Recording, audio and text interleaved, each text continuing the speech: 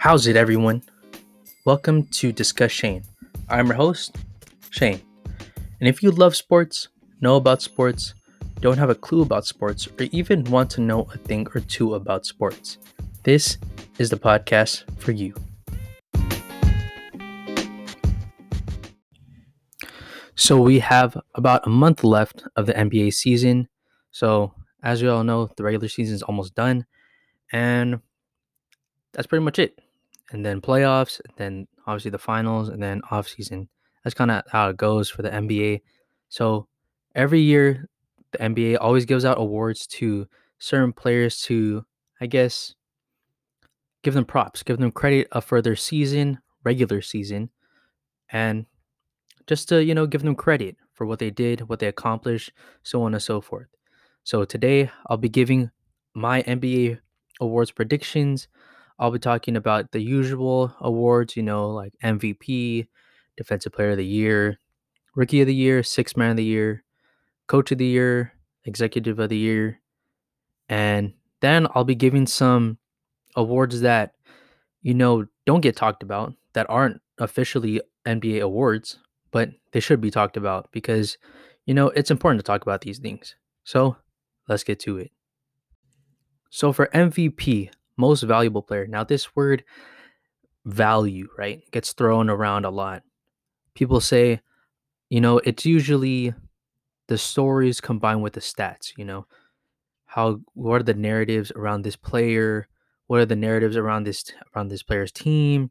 How much team success they have, you know, aka what's the seed of their team? And which a big thing that plays into it, which shouldn't play into it, is the conference the player plays in. For example, when LeBron was in the East, he didn't win a lot of MVPs, as which he should have, because he played for the East, and the East is seen as the weaker division, the weaker conference. So it also takes in, team success, but also takes into stats, the counting numbers, the box score numbers, just stuff like that, and it encompasses everything into this one award. Even though the word value is, it's interpreted in different ways. Some people have Chris Paul as their MVP, even though he doesn't have the stats, obviously, as an MVP type of player should have. But based off of value, you would say it's Chris Paul because the Suns, they didn't even make the playoffs despite going undefeated in the bubble. They still didn't even make it to the playoffs. They didn't even make it into the play-in game. So that's why people say it's Chris Paul, because the Suns are the second seed, not just in the West, but in the entire NBA. So they go from not even making to the playoffs last year, not even close to making the playoffs last year, to already being the second seed in the entire NBA just by adding, of course, you have Jay Crowder in there, but the biggest addition or acquisition the Suns had was trading for Chris Paul. But this is my show. This is my podcast. So I say who I want to say. So who I have for MVP is none other than the center for the Denver Nuggets, Nikola Jokic. Now Jokic is averaging 26 points, 11 rebounds, and 9 assists. He's also averaging 1.5 steals, so 1.5 steals, and 57% field goal percentage, 42% three-point percentage, and 85 free throw percentage. And he is the first player in NBA history to be averaging, I believe, 25, 10, and 8 with a 55 field goal percentage in the entire NBA history. He's the first player. It wasn't, LeBron. It wasn't Russ. It wasn't Harden. It wasn't, any other center before, because centers don't really get assists like that. But he is the first center in entire NBA history to accomplish that. So he's pretty close. Aside from the box score stats, he's almost having a 60-40-90 season. Everyone knows about 50-40-90 club because that's an exclusive club only for a handful of players that ever played in the NBA. And Jokic is potentially a 60-40-90 player. 60% field goal, 32% three-pointer, and 90% free throw. So I have Jokic especially winning the MVP award because, with the recent injury to Jamal Murray with his ACL tear, he will miss the rest of the season, unfortunately. So Jokic will have to carry the Nuggets to possibly making it to the third seed, as them being, I believe the fifth or fourth seed. He can carry them to the third seed in the NBA, into the West, and potentially into the NBA, the entire NBA. So that's who I have as my MVP, Nikola Jokic. So for Defensive Player of the Year, I have two candidates, right? I have, and the reason I have two is because these two candidates, these two players, you can give a great argument as to the reason why they are the Defensive Player of the Year. One reason is because of the stats. The other is because for another reason. I'll get into the other player, but for the first player is the Jazz center Rudy Gobert. Now Rudy Gobert is averaging 3 blocks per game. Yeah, 3 blocks per game. Not only that, but when you think about defense, you only think about steals and blocks. That's pretty much it. But what you don't think about is rebounding, and rebounding is a big, it plays a big role in defense because if you can't get secure the rebound off, while playing defense, the other opposing offense will always have more chances to score, and with more chances to score, you have less chances for offense, less time in the game to score, so on and so forth. So Rudy Gobert is averaging 10 defensive rebounds per game. Yeah, 10. He's averaging 10 he's already having a double double if he just grabbed defensive rebounds. But with those 10 defensive rebounds, that's first in the entire NBA. Not only that, he's also seventh in rebound percentage, which means he grabs, you know, a pretty high amount of rebounds. He's 10th actually in block percentage, which means he tends to get, blocks. Hence his 3 blocks per game. And he's also fifth in defensive win shares, which means with his defense alone, he wins a lot of games with just his defense alone. Now, yes, Rudy Gobert, whenever you think about him, you think about just strictly defense and rebounding. But even though he has a certain, I guess, a limited offensive skill set, which is pretty much dunks and pick and roll and stuff, his defense is so good that it can actually win you games, despite the NBA being such an offensive heavy league. It's carried by 3-pointers, free throws, layups, dunks, etc., etc. His defense alone allows the Jazz, which is the number 1 seed in the NBA, not just in the West, but the entire NBA, to win games. But this is the butt. This is the booty. When he's matched up against elite centers like Joel Embiid, Nikola Jokic, Anthony Davis, Karl Anthony Towns, he does tend to get cooked. You know what I mean? There's a lot of highlights. Well, for Rudy Gobert's case, low lights. But there's a lot of highlights of him getting dunked on. Now, yes, they say great shot blockers, they always get dunked on. Look at Jared Allen. Look at Miles Turner. Look at all the great shot blockers. They've all gotten dunked on plenty of times. But they still are elite centers, elite shot blockers, and elite rim protectors, because they do challenge those shots, and they do tend to make it hard for players to dunk on them. But for Rudy Gobert's case, he does have the numbers and the stats to back him up. But it's just whenever he's matched up with an elite center, he does tend to get fried. So that's one candidate, right? The next candidate I have is the point guard slash forward, but pretty much point guard for the 76ers, Ben Simmons. Now, it's the opposite of Ben Simmons. He doesn't really have the defensive stats that Rudy Gobert has, and they're not that good because I'm not even going to mention them. But I think he's averaging around 1.5 steals per game, which is pretty good. But aside from that, he doesn't really have that good, that good of defensive stats as Rudy Gobert does. But like I said, he's the opposite of Gobert. He passes the eye test. Yes, he doesn't get, like I said, he doesn't get the counting stats. He doesn't get the box score stats that Gobert does. But when you watch Ben Simmons play, especially on defense, he's amazing. He's he's just a hound on and off the ball.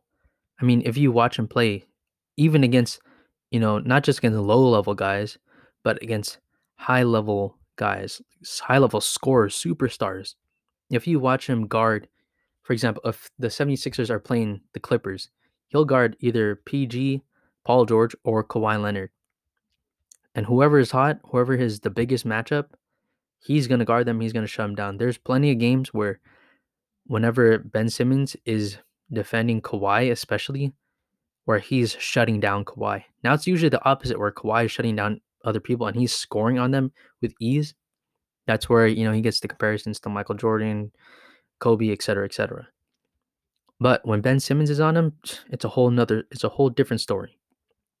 Same when he's guarding Giannis. When they're in the playoffs, the reason why 2 years ago the Bucks lost in the second round was because of Ben Simmons. Ben Simmons was guarding Giannis, and Giannis was getting destroyed. Now, yes, Giannis put up great stats. He always puts up great stats, but whenever Ben Simmons is in the game, and especially when he's guarding Giannis, can't do anything because Giannis he can't score unless he gets to the paint because he can't shoot mid-range shots and definitely can't shoot three-pointers and he for sure can't shoot free throws. So Giannis is essentially a big man who's fast, pretty much.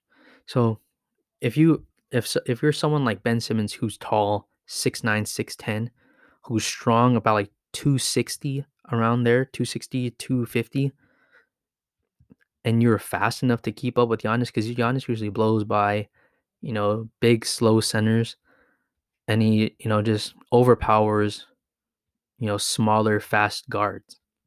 But when you're someone like Ben Simmons, it's matchup nightmare for Giannis. But not only Giannis and Kawhi, but he clamps up LeBron. And not a lot of people clamp up LeBron. It's really the only famous people to clamp up LeBron are Kawhi and Andre Iguodala. Both happened to win Finals MVP for doing that, even though LeBron was averaging, you know, 28, 9, and 8 against them. They made it hard for him to score, but he still did his thing. But when Ben Simmons is on LeBron, it's pretty much, I wouldn't say it's wraps because no one can really guard LeBron like that. Same with these two other players. No one really can really guard them. He does make it especially hard for LeBron because, Ben Simmons is pretty much LeBron without a jump shot. So that's who I have: Ben Simmons or Rudy Gobert. I can't really choose between one. If I have a choice to pick who I think would win it, I'm pretty sure it would be Rudy Gobert. But I can't choose between either one. So yeah, Gobert and Simmons. So for Rookie of the Year, now this one is kind of up for debate, right? Because there's great rookies this year. You have the guard from New York, from the New York Knicks, Emmanuel Quickly. You have the guard from the Sacramento Kings in Tyrese Halliburton. But the main two are Anthony Edwards from the Minnesota Timberwolves, to be exact, and LaMelo Ball, Lonzo's younger brother, from the Charlotte Hornets. Now, this is very a similar thing to the past few Rookie of the Year candidates, competitions, whatever you may call it. It was very similar to when Joel Embiid and Malcolm Brogdon were up for Rookie of the Year, and with Zion and John Morant last year. And the big thing was, okay, we all know Zion and Joel Embiid are once in a generation type of talents. They have MVP potential. They have so much talent, you can already see it from there on. But Malcolm Brogdon and Ja Morant, they played the entire season. Now that's not to say, that Malcolm Brogdon and Ja Morant aren't talented. They're of course talented, but I wouldn't say they're on the level of Embiid and Zion. That's no shade to them. It's just, big props to Zion and Embiid for how great they are. But for this year, between Anthony Edwards and LaMelo Ball, it's kind of the same because LaMelo Ball, he only played about, you know, half the season, 2/3 of the season. And unfortunately, he's missed a bunch of the games, a bunch of weeks due to a fractured wrist, I believe. And so he's sat out pretty much the entire year, or not the entire, for a big chunk of the year. And Anthony Edwards, he's played pretty much every single game this year. Even though he didn't start for every single game, he played a good amount, pretty much the entire season. And he started for, I'd say, half of the games that he's played. Yeah. But I feel like we kind of made mistakes before. I said John Morant last year, but to be honest, Zion is the better player. And Embiid is better than Malcolm Brogdon. There's no debate about that. Embiid is an MVP candidate this year. He was MVP. He was the leading MVP candidate before he got hurt. And now Zion is one of the best, you know, I'd say big, even though he's not a center, big men because he's huge. He's ginormous. He's one of the best in the entire NBA. Now, like I said, there's no shade on John Morant and Malcolm Brogdon. But just like this, I believe the rookie of the year is LaMelo Ball, and that's no shade to Anthony Edwards. He has highlights and highlights for days. He has as much dunking highlights as Miles Bridges does. And that's to say something. So I do I am going with LaMelo Ball. LaMelo is averaging 16 points, 6 rebounds, and 6 assists. He's also averaging 1.5 steals with 2 threes a game, which is great for a rookie. And those aren't even his starting stats. He's also averaging 45% from the field. He's shooting 38% from 3 and 79% from the free throw line. That's pretty good as a rookie. That's even good as, you know, a 10-year vet or a 5-year vet. Those are almost all-star numbers. But when he's as a starter, he's averaging 19 points with the same rebounds and assists, but 19 points, and he's increased his shooting across the board. He's shooting 46, 47% from the field. He's shooting about 43% from 3 and 81% from the free throw line. That's that's great numbers. Let me tell you here right now. And especially with with recent history with Lonzo and how everyone and their mom criticized his shot. And yes, he didn't have the greatest numbers, especially, shooting wise. And yeah, we all know his jump shot was pretty chalked. But Lonzo's turned into a great player. But LaMelo, especially as a starter, he was playing at another level. People compared him to, you know, his passing to Magic to LeBron to all the greats because of how amazing he is at, you know, running down the court, passing the ball, flipping it to players, lobbing it to Bridges, stuff like that. Even his first game, he was trying to make the flashiest passes, even though he had hella turnovers. He still tried to make the flashiest passes, and he is still the most exciting rookie, despite Anthony Edwards having a bunch of dunking highlights and all that. But not only are his counting stats great, LaMelo's are, but the Hornets are 7-15 since he got hurt. They are a lottery team at best without LaMelo playing. With him playing, they were, I think, at one point of the 4th seed. They were either the 4th or 6th seed, 4th through 6th seed in when he was, at the peak of his season right now. So yeah, they were comfortably in the playoffs, chilling. They didn't worry about, not making the playoffs, but now they're fighting for an 8th seed with them being the 8th seed. So that's who I have. It's, even though Edwards is playing more games and he is playing great right now, I still do think it's LaMelo. And LaMelo is coming back. So he might, you know, expand and, you know, play it at the same level he was playing or even better before he got hurt. So who knows? But I think, in my opinion, LaMelo Ball is the rookie of the year. So, okay, sixth man of the year. It's not really a popular year because it's always been the Lou Williams award. But this year, Lou Williams is playing like hot garbage. I mean, he's not even, I guess he's probably like the third or fourth best guard. Well, he doesn't even play for the Clippers anymore. He got traded for Rondo. That's right. But he's playing okay in what team is that? Atlanta. He's playing okay, but he's definitely not in the sixth man of the year conversation. But who I have winning the sixth man of the year, essentially the best player to come off the bench in the NBA this year, is Jordan Clarkson from the Utah Jazz. Now, Clarkson's averaging 17 points, 4 rebounds, 2 assists, with 1 steal and 3 threes.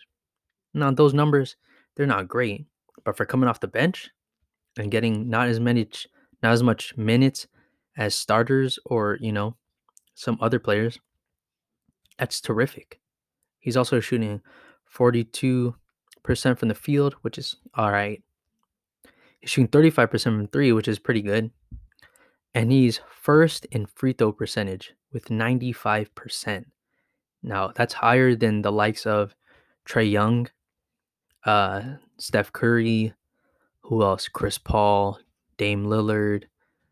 Um, the list goes on and on. Players who are so great at free throws. Jordan Clarkson, out of the qualifying players, is the best out of all of them.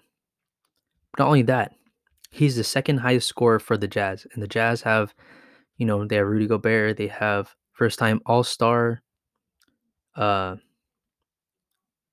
what's his name? Mike Conley. They have a sharpshooter in Bogdan Bogdanovic. They have Joe Ingles. And they even have, how could I forget? They got Donovan Mitchell, who's one of the best shooting guards in the entire NBA. They have him. Obviously, Clarkson is behind him because Mitchell's averaging like 25 points this season. But Clarkson's right behind him, and he's coming off the bench. Now, with Mitchell's recent injury, his ankle injury, he had to get walked off the floor. He couldn't even walk on it. That's how bad it was. LeBron, he had a high ankle sprain, and he played, a couple minutes, made a 3, and he walked off the court. So imagine how bad it was for Donovan Mitchell. Now, yes, LeBron is he's just built different. But still, that just goes to show you the severity of the injury. Not, just by looking at the TV screen. That's how bad it looked. So with Mitchell being out for however long it might be, Clarkson has to carry the load offensively for the Jazz. Now, yes, they have it on defense with Ingles, what's his name? Royce O'Neal and Gobert. But offensively, they don't really without Mitchell, they don't really have much. So I predict Clarkson will go crazy because he has more of an offensive responsibility. With Mitchell out, he'll go off with the remaining games and try to carry the offense as much as he can. So I predict his numbers will go up. Shooting wise, they might go up or they might just stay the same. But points, rebounds, assists, threes, I believe they'll all go up because of Mitchell's absence. So for sixth man of the year, I have Jordan Clarkson. For coach of the year, you have plenty of candidates. You have head coach for the Suns, Monty Williams, the Jazz head coach and Quinn Snyder, the 76ers head coach and Doc Rivers. You even have the Brooklyn head coach and first time head coach to be exact, Steve Nash. Now, last year, I think who won it last year? I think our coach won it last year, right? With what's his name? Frank Vogel. I think he won it last year. I don't know. If I'm wrong, whatever.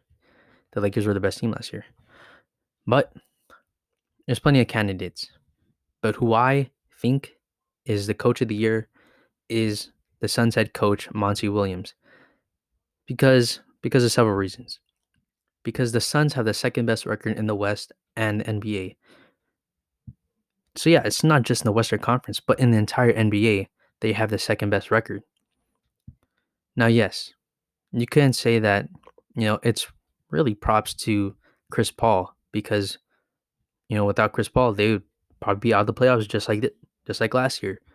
But this is Monty Williams' first time coaching too, and yes, Chris Paul is essentially a player's coach. He's a floor general.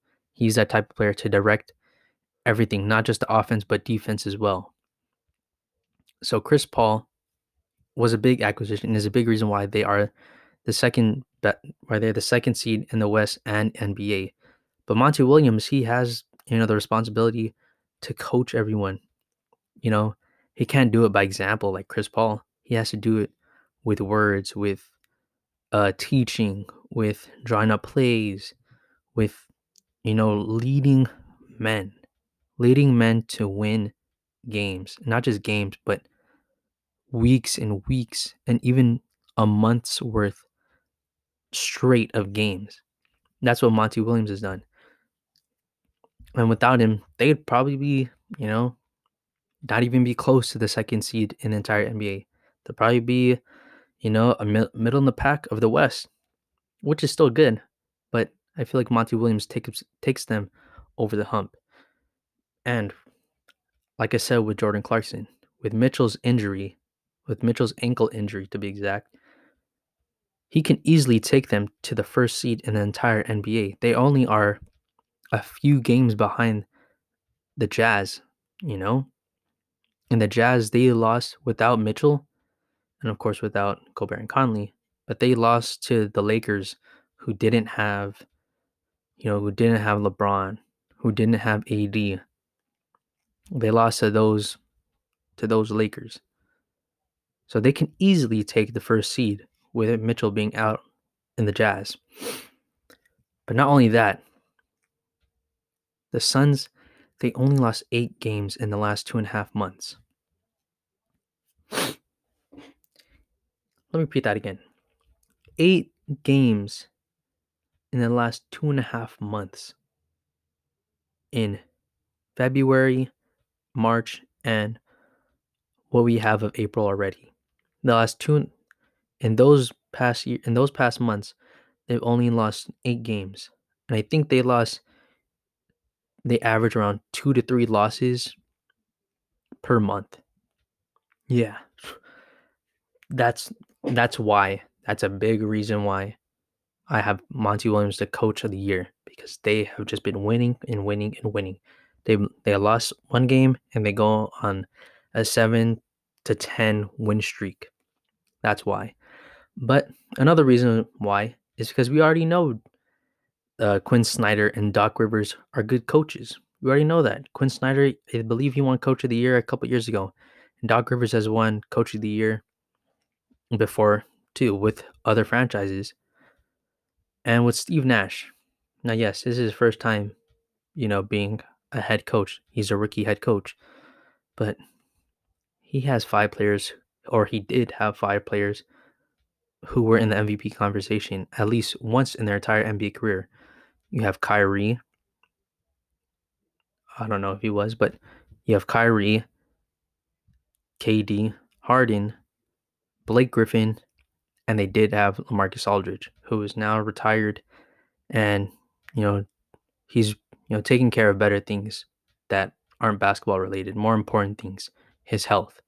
So that's a big reason why Steve Nash has buttloads of talent, and Doc Rivers and Quinn Snyder we already know they're good coaches, but Monty Williams, given the expectations that the Suns had, going into the year, they weren't expected to be, they they weren't expected to be, where they are right now. Definitely not being the second seed in the entire NBA. They're expected to be fighting for an 8th seed, possibly being a 7th or 6th seed at best, but they have the second best record in the entire NBA. So that's why I have Monty Williams, the Coach of the Year. Now, this award doesn't really get talked about, to be honest. It's not really kind of that important, but it is big, which is Executive of the Year, which is pretty much which GM did the best in the offseason or the entire season. Who do they require? Who do they let go? How many, so on and so forth. So in that case, I have the Brooklyn Nets GM, Sean Marks, as the Executive of the Year. And it's because he essentially traded two young talents, promising young talents in Karis LeVert and Jarrett Allen for arguably the greatest offensive player ever in James Harden. That's who he traded away. Now, do we know that Karis LeVert is going to be an all-star? We have a good feeling he is. Same with Jarrett Allen. They're both potential all-stars. But you're trading two potential all-stars for, you know, a player who's been in the MVP conversation for the last half decade and who's been the best offensive player this generation has seen, aside from Kobe, KD, Michael Jordan. He's been he's been the best offensive player in the entire NBA history. Entire NBA history. They got James Harden. Yeah. That's a big reason why he is executive of the year. But he also signed two of the best power forwards of the 2010s in Blake Griffin and LaMarcus Aldridge, which, like I said, LaMarcus Aldridge is not going to be playing this season, and he is actually retired because of health concerns. So the Nets starting lineup, they have James Harden at point guard, Kyrie at shooting guard, Joe Harris at small forward, KD at power forward, and DeAndre Jordan at center. Yeah, they have an all-star team as their starting five. Off the bench, they have Bruce Brown, who's like a 6-foot center, pretty much. That's how he plays. Tyler Johnson, who's pretty good at shooting. Same with Timothy Luwalu Cabarro. They call him TLC, so I'll just say TLC. And like I said, they have Blake Griffin, and they did have LaMarcus Aldridge. But even on the reserves, they have Landry Shamet, who's a really good shooter. They have Nick Claxton, who's one of their promising young talents. They have Chioza, who one game had 10 points and 11 assists. And this guy who they had, they gave 10-day contracts to, who they eventually signed for the rest of the season, Elise Johnson. In his, I believe, his first game or one of his first games of playing with the Nets, he had 25, 13, and 5. That's who they have on their team. Now, you can argue that Rob Pelinka should be Executive of the Year because of many reasons. He signed reigning Sixth Man of the Year, Montrezl Harrell, on a super fat discount. He should have got way more than what he got from the Lakers, but that's the power of the Lakers, Laker and LeBron. And that, when you win a championship, players want to play for you. Look at Tom Brady and the Buccaneers. Yeah, everyone wants to play for them because they want a chance at winning a ring. And that's why Montrezl Harrell signed with the Lakers. They also traded Daddy Green for Dennis Schroeder, who, yes, they have value in their own respects. But if I were to still do that trade, I do it 100 times again because I still think Dennis Schroeder has more value than Danny Green. Even though Danny Green is playing pretty good for the 76ers, I still think Dennis Schroeder has more value for the Lakers, especially for the Lakers. And they also signed Drummond from the buyout market. Like, dude, what? They signed a former All-Star and the reigning rebounding champ, multiple times rebounding champ, off the buyout market when the Nets could have signed him. But not only that, the Lakers also still kept KCP and Marcus Morris on a discount too. They could have signed for more other places. Markieff Morris could have signed with the Clippers and played with his brother Marcus Morris, but he's still stuck with the Lakers. And so that's why Rob Pelinka could be Executive of the Year. But I still have the Brooklyn Nets executive GM Sean Marks as my executive of the year.